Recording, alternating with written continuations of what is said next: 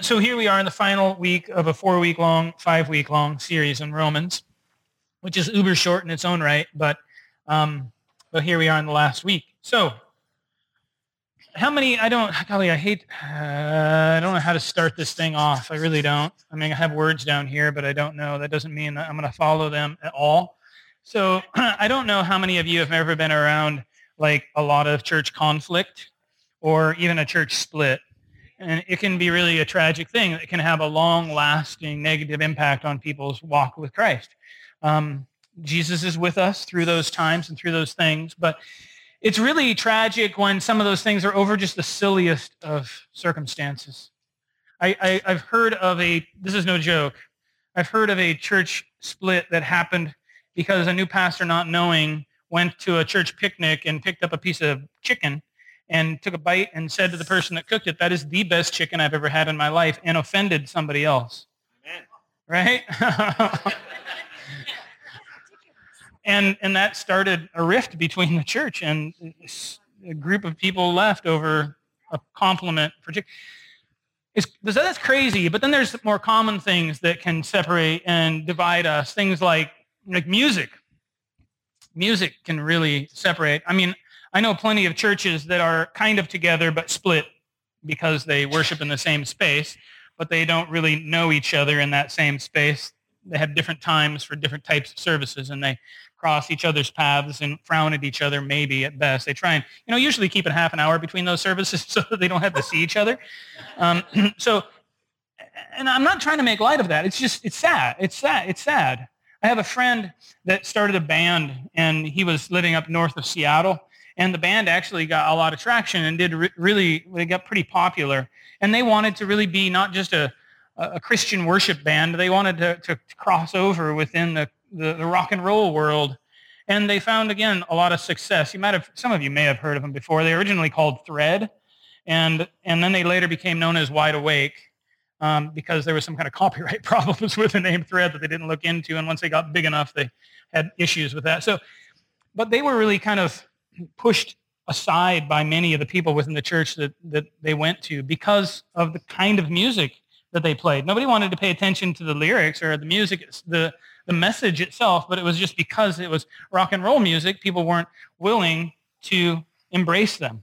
Very similar problems harmonica players have, I hear. So, but that harmonica music is just too downbeat. I mean, it's like, man, it's dark stuff. I'm telling you.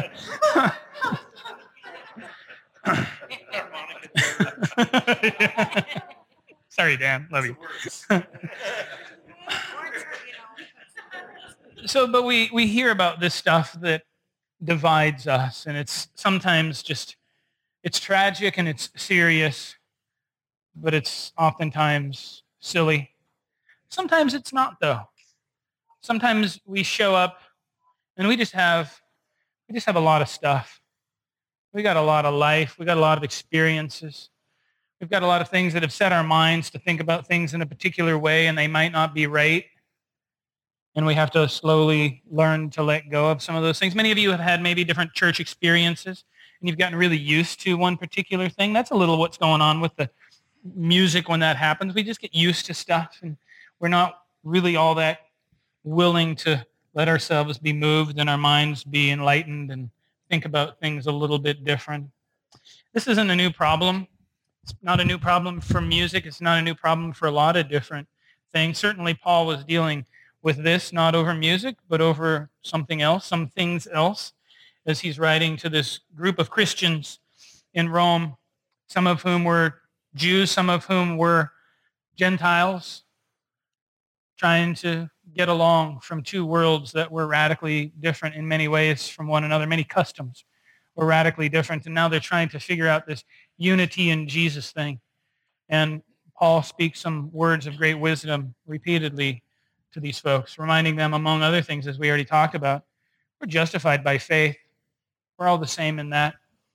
We're all the same in that. We can all know that we stand right before God, not because we were born to the right family or in the right country or the right gender or have the right nationality, but because of faith. Well, let me read from you. want to read, it's actually all of 14 and part of 15. So, again, this is Paul writing in Romans.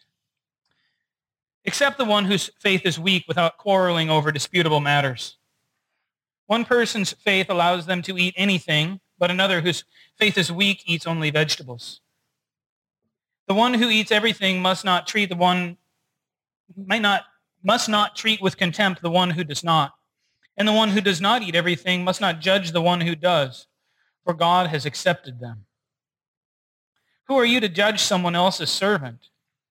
To their own master, servants stand or fall. And they will stand, for the Lord is able to make them stand. One person considers one day more sacred than another, another considers every day alike. Each of them should be fully convinced in their own mind. Whoever regards one day as special does so to the Lord. Whoever eats meat does so to the Lord, for they give thanks to God. And whoever abstains does so to the Lord and gives thanks to God. For none of us lives for ourselves alone, and none of us dies for ourselves alone. If we live for the Lord. If we die for the Lord.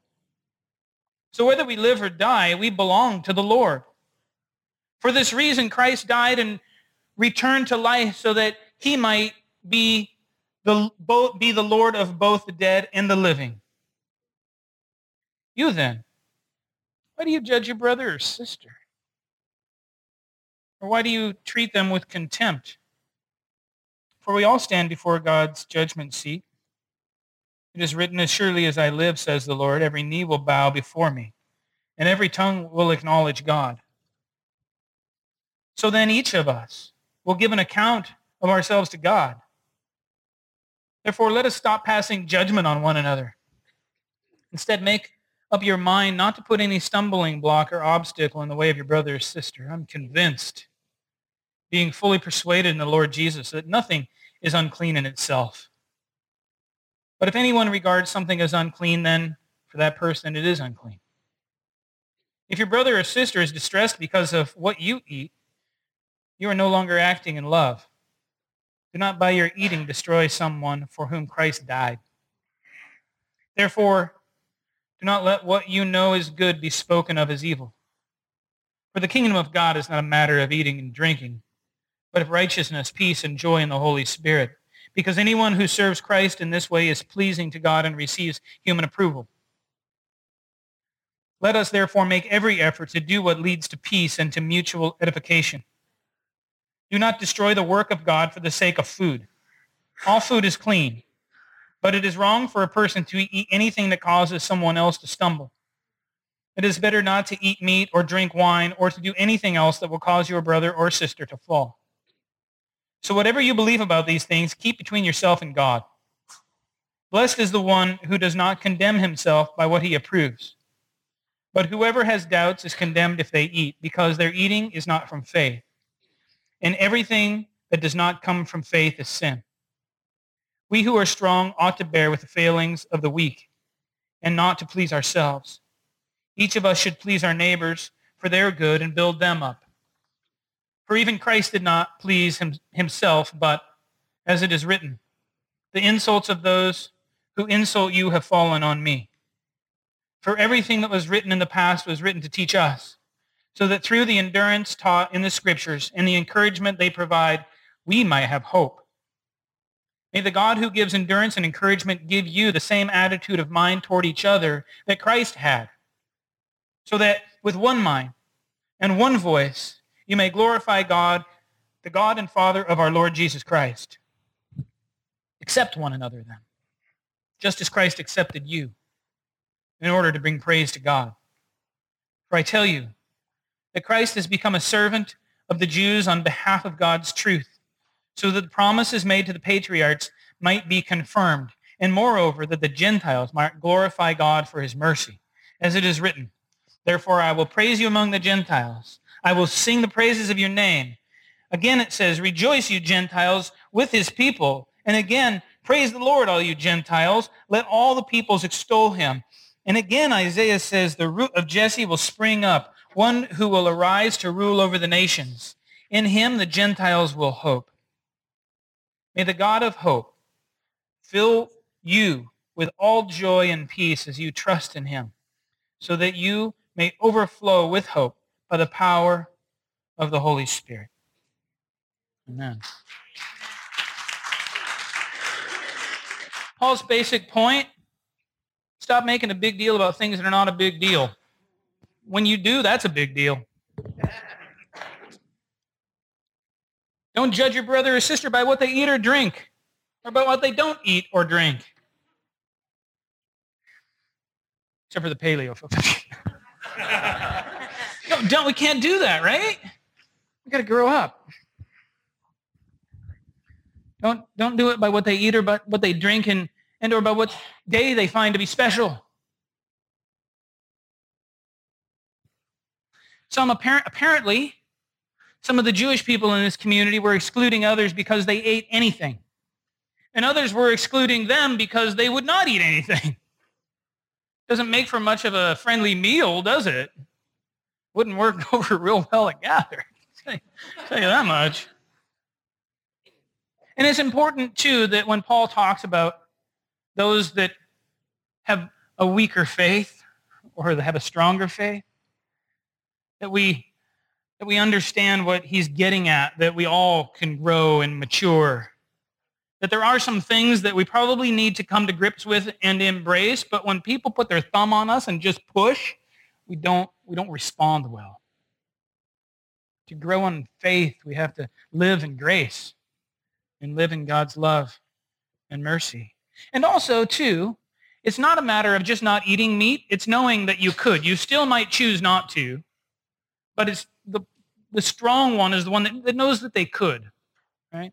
It doesn't mean that they are going to.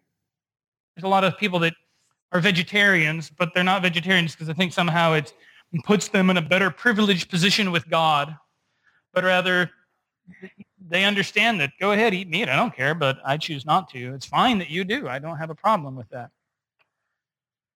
I could open up a can of worms there, but I'm not going to. Worms aren't vegetarian, though, so. But this was a big deal. Like I mentioned earlier that sometimes we just get we have a lot of experiences in our lives that kind of ingrain a particular way of thinking about our lives, thinking about our faith, thinking about our God. And the heritage of Jews was food purity, was hugely important to them. If you remember the story of Daniel, Daniel is in Babylon, and he is wanting to not defile himself with the foods of the foreigners that he's living amongst in Babylon. And so he and his buddies, Shadrach, Meshach, and a billy goat, choose to eat vegetables. I know, it's a billy goat.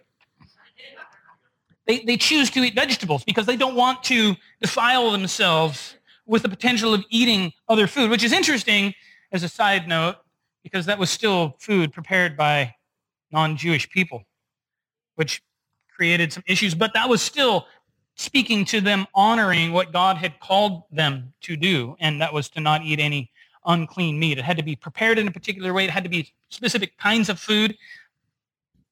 They were trying to honor God and what they were doing, and this is part of their heritage. Everybody looked to a guy like Daniel and said, like, yeah, that's it. That's the guy. He's like amazing the way that he maintained his faith in the midst of a tumultuous situation, in the midst of a country that was messing with his worship, in the midst of a pluralistic society where maybe Yahweh might be thrown in as one God amongst many others, maybe. So that's pretty weighty. I mean, imagine growing up your whole life, and that's like a key story, and this dude just was a vegetable eater. Ate nothing that wasn't clean. And this is somebody you look up to, and then all of a sudden somebody shows up and says, don't worry about it. That's all right. Matter of fact, if you don't realize that you can eat meat, regardless of how it's prepared, or where it's been, or who made it, it's okay. And that it doesn't matter what exactly it is. It could be on that list because the Jews had lists of food that was off limits. Lobster, imagine that. Oh my goodness, can you imagine a world without lobster? Well, you can pass it over to me, brother. Can you imagine somebody showing up and saying in the midst of that eating and drinking is not a matter of the kingdom of God, if that was your history? Or can you imagine if you were a Gentile, a Roman person, your whole life growing up, and you experienced these crazy Jews that don't eat shellfish, among other things? And they're all concerned about everything that they ingest. Like, my goodness, what is wrong with you? And then somebody shows up in that context and says, yeah, it doesn't matter. And you're like, I told you it doesn't matter. Golly, come on, you fools. Well, this is what's going on with Paul, these two groups of people getting on each other, not being nice to each other.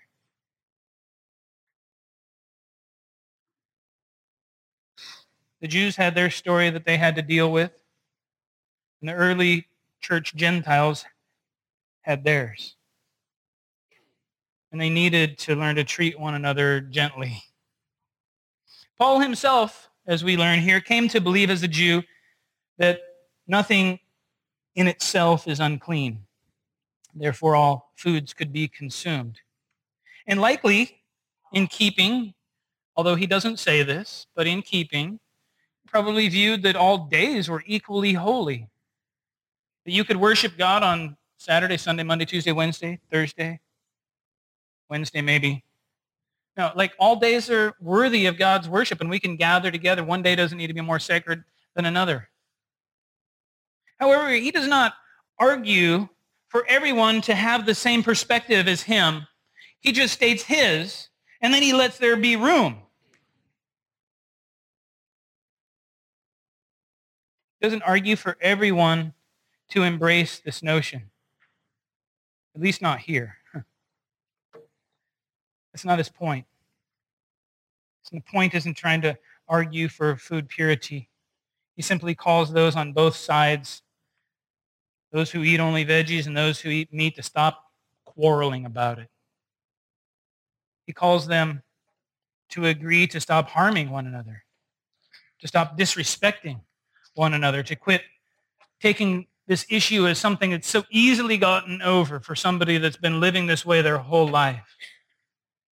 He wants them to see that these aren't kingdom matters, eating and drinking, but, and importantly, they are disregarding true kingdom matters by quarreling. Act in love, he says in verse 15. Act toward one another in love. And you're quarreling about the legalities of eating. You're disregarding love. Something that if you're actually living it, this call to love, does not do harm to his brothers and sisters. If you really love one another, you don't want to do harm to one another. You don't want to hurt each other. You don't want to put people in an emotional state of distress. Quarreling about what's for dinner is not love. In refusing to accommodate one another, listen to this. In refusing to accommodate one another, even if you are technically right, in a matter like this, you're wrong. If you want to eat only veggies, okay. If you want to eat meat, okay. Goodness, to those who have come to grips with eating anything, if you think your faith is strong, Paul is saying, then use your perspective that allows you to eat anything, to eat whatever you want as long as it doesn't get in the way of your brother or sister and destroy them. If you're saying it doesn't matter, then don't let it matter.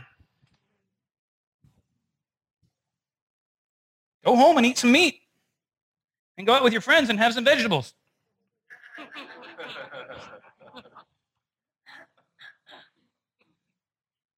You certainly don't have to walk down the street flaunting your pork products, right? In front of your friends that don't think it's okay. Don't make this non-kingdom issue something that gets in the way of those who don't yet feel comfortable doing it. For those who think something is unclean for them, it is, Paul writes. Well, that's interesting. What in the world is Paul talking about? For those who think something is unclean for them, it is. It's kind of simple. If you think that something's unclean, you will endure the mental ramifications of working through having come near it or eaten it or having somebody eat it near you. You have to go through that process. And it wouldn't, for a Jew, be a very easy process to work through. Peter, in Acts, we hear of how God called him to the Gentiles, and he calls a big old sheet is described as let down out of heaven with every kind of animal in it, clean and unclean alike. And he says to Peter, go and eat. And then Peter goes on this journey following actually the footsteps of oh, shucks. Should have had this in my notes. He was swallowed by a whale. Jonah, that's right. There we go. Easy giveaway, right? Jonah, swallowed by a whale. We only know one of those guys in the Bible. Following the footsteps of Jonah, actually, Peter does. Why? Because Peter and Jonah were both called the Gentiles, whom they did not want to go to. Yeah.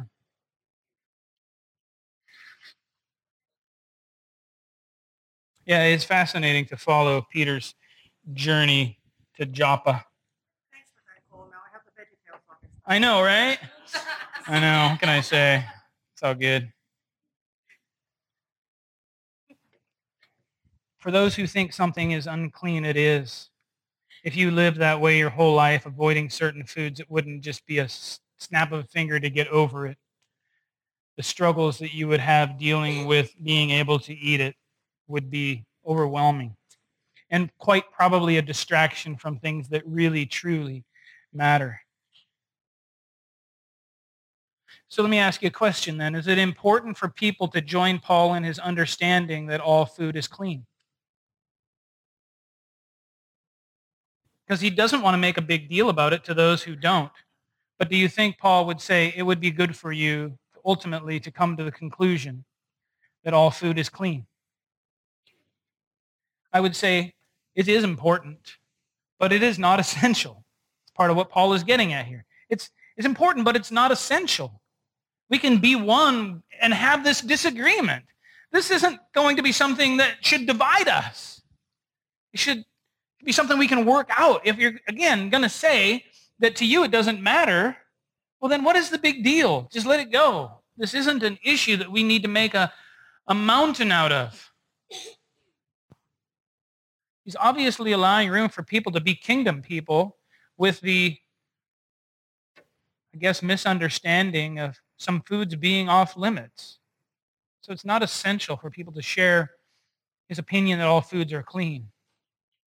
What is necessary, and I'm sorry to just overstate this, but is that people come to the understanding that what you're eating and or drinking is not a kingdom matter. Abstaining from or not abstaining from certain foods is not going to keep you from the kingdom, nor is it going to keep you in the kingdom. Simply eating is simply a matter of nourishment. It's not a kingdom matter beyond that. However, there is a little bit more to say about that. If in order to stop excluding people from the kingdom, you need to come to the point of seeing all foods as clean, it is probably a pretty important point. This is one of those things that I think Peter struggled with that may have kept him from being as willing as he should have been to go to the Gentiles. He and Paul had a little bit of a debate about this very topic. And I wanted to go there tonight, but I'm not going to. I took it out of the notes. This is particularly important for those early Jews who were in leadership because they had to work within a community of people who were both Jews and Gentiles alike. That was what God was up to. He was creating one people out of two people. And if you were going to be in a position of leadership where there were going to be two people, you probably needed to come to grips with that one half of those two people were going to be eating things that you didn't grow up eating, and you're going to have to be okay with it, embracing that all food is clean. Of course, we don't really have that problem here.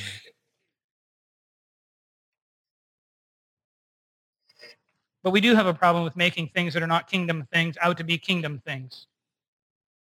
And that has the effect of keeping the kingdom from flourishing in our world. And I don't want to put ourselves in too much of a position to make that happen or not make that happen, because that's God's business. to bring the kingdom. But at the same time, we somehow can either get in the way of it and be a stumbling block to people, or we can get out of the way and let it come right into our midst. We somehow have an impact of having it flourish or not flourish. And when we make things out to be kingdom things that are not kingdom things, again, we get in the way of that. Paul states what some of the kingdom things are: love, righteousness, peace, and joy. Love. I wonder, are there things that are not kingdom things made out to be kingdom things by the church today? We already talked about a couple of them. We'll return to it in a second. But there are still groups of people that, for food, it's a big deal. There are still some churches that would argue that you should be eating a kosher diet. It's interesting. There are some that would argue strongly that there's a very specific day of the week that you need to worship, and they're not usually here tonight. Although there's another group of people that say that this is the night or the day. And they don't mix very well. They don't get along, unfortunately, very well. Music, one we talked about earlier.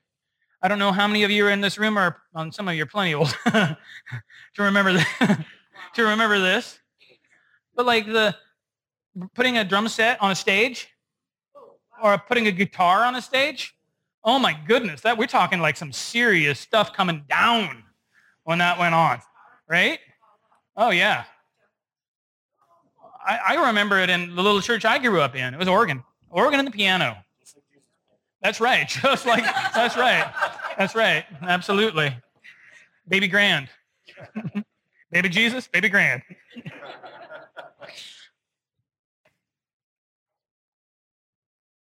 People split, divide, argue, and I wonder, what does that look like to the world when they see the church arguing about whether or not you can play a guitar in front of your community? Or other, maybe lesser known things, but probably in some sense, I know there are some here that have been touched by this one. What you wear. The clothes you wear. You have to dress a certain way to go to church. And if you don't dress that way, you're not welcome to go to church there. There are people in this room that have been kicked out of churches for what they were wearing. It's tragic. It's sad. I was talking to a friend of mine who is a local guy, and their congregation has struggled in the past and with attendance. And the church does crazy things when people struggle with attendance. It's not always pretty. And one of the things he did, he's now in his 70s, and he came and he said, you know what I think really has to happen? We could really start filling the pews again if men would start wearing suits to church. I know, right? I was like, okay. All right. What are you saying about me? Like, the guy, I love him. He meant really well. But I don't think that's going to solve the problems of a church. Or if some of you grew up in a liturgical tradition. Some people hate it, some people love it, and sometimes that can split the church, whether they're going to do the liturgy or not do the liturgy. Or chair colors. There's a great one to split a church over or cause a rift, right? Right, carpet color, wall colors. Yeah. That's like back in the day when we were putting carpet in here, I just didn't ask anybody. They didn't like it. That's just too bad. We got the stuff that was the cheapest we could find. And then we just got chairs that kind of went along with the walls. Let's not make a big deal about it, and then, yeah. Or having stuff. Having stuff can make people feel welcome in or not welcome, right? Some people will just feel like they can't belong to a particular church if they don't drive the right car into the parking lot. You got to get there early and park way off in the corner, walk in, nobody knows I drove that, and stick around late and vacuum the carpet nobody likes so that I can be the last one going back out and getting into my car so that nobody knows. But here's the thing. Even when we can say that those things are wrong and misplaced, and we can't freak out. We can't freak out. I couldn't freak out at my friend that said, I think everybody should start wearing suits and say, that's the dumbest thing I've ever heard in my life. You are an idiot, right? I can't do that because wearing a suit or not wearing a suit isn't the point. Yeah, you could. We've already talked beyond that original conversation. Because the clothes that he wore, he can wear a suit, that's fine. Wearing a suit or not wearing a suit doesn't matter any more than what food you're going to eat. What color the walls are, I don't care if you think that they should be blue or purple or white or yellow, or you want to try. We got to be peacemakers in the middle of those situations. That's what we really have to do. We can't just come down hard on people that want to stir up controversy. Because that kind of putting your thumb on somebody and pushing back only makes them do what? Dig their heels in harder. But if we can come to somebody and just say, hey, you know what? It's not about that. It's not about what day we worship. Can we talk? Because I'm okay with you worshiping on Wednesday night or Sunday morning or Saturday afternoon, or I don't care. As long as you're worshiping the Lord, because we worship that one same Lord. Or I don't care if you have a fancy car or don't have a fancy car, or think that everybody has to have a fancy car. Let's talk about that.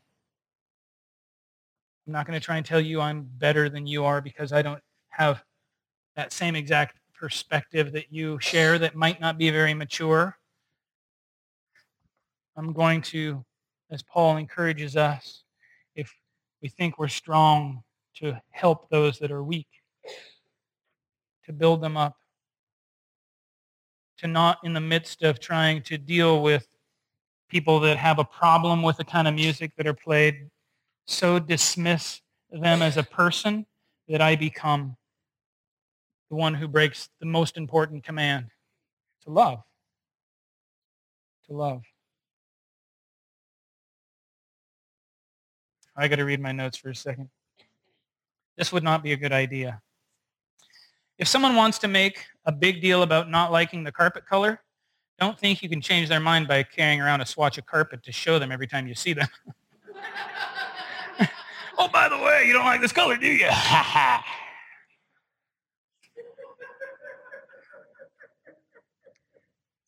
That would be great, wouldn't it?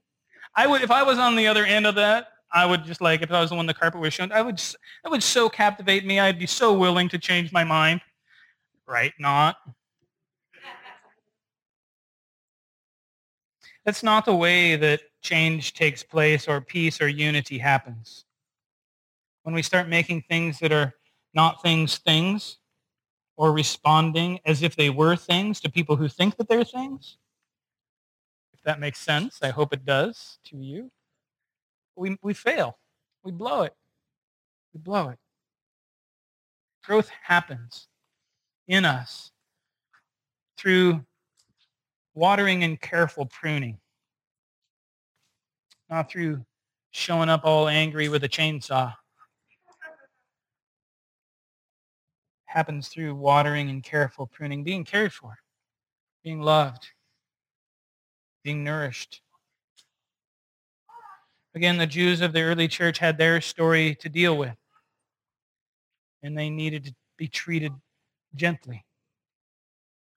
The early church Gentiles, they had their stories to deal with, and they needed to be treated gently. And we have ours. We have our stories. And we need to be treated gently. And we need to treat one another gently. Remember, the kingdom of God is about righteousness and peace and joy. Most of all, love. Or as Eugene Peterson puts it, for goodness sake. The kingdom of God is not a matter of what you put in your stomach. It's not a matter of the color of the carpet. That's me. Or the day you worship, or the clothes you wear, or the instruments you play, or the car you drive or don't. It's not about the liturgy you do or don't recite. It is about what God does with your life as he sets you right, as he puts your life together. and as he completes it with joy. Your single task is to serve single-mindedly like Christ. So let's agree to use all of our energy, not in dividing ourselves, but in working to get along. Let's help each other, not with harsh words, but with encouraging words. Let's pray. Oh my goodness, Heavenly Father, sometimes I just think about what you're doing in taking such diverse people and mixing them together. And it sounds beautiful to be diverse, and it sounds terrifying at the same time, but it's good.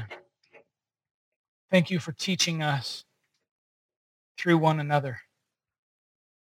Help us, Lord Jesus, to know what things are truly kingdom things and what things we need to take a firm stand on and what things just really don't matter and we can let go of in either direction. Unify us. Holy Spirit, unite us. Bring us together as one. Help us to lovingly serve like you serve, to love like you love, to give ourselves like you gave yourself to us. Remembering that when you gave yourself for us, we probably had way more in common with the world than we have in common with you. And you speak gently to us and tenderly to us, and you water us, and you prune us, gentleness, and you help us to become like you. Help us to have that way about us, Lord God. Bring your church together. We love you. Amen.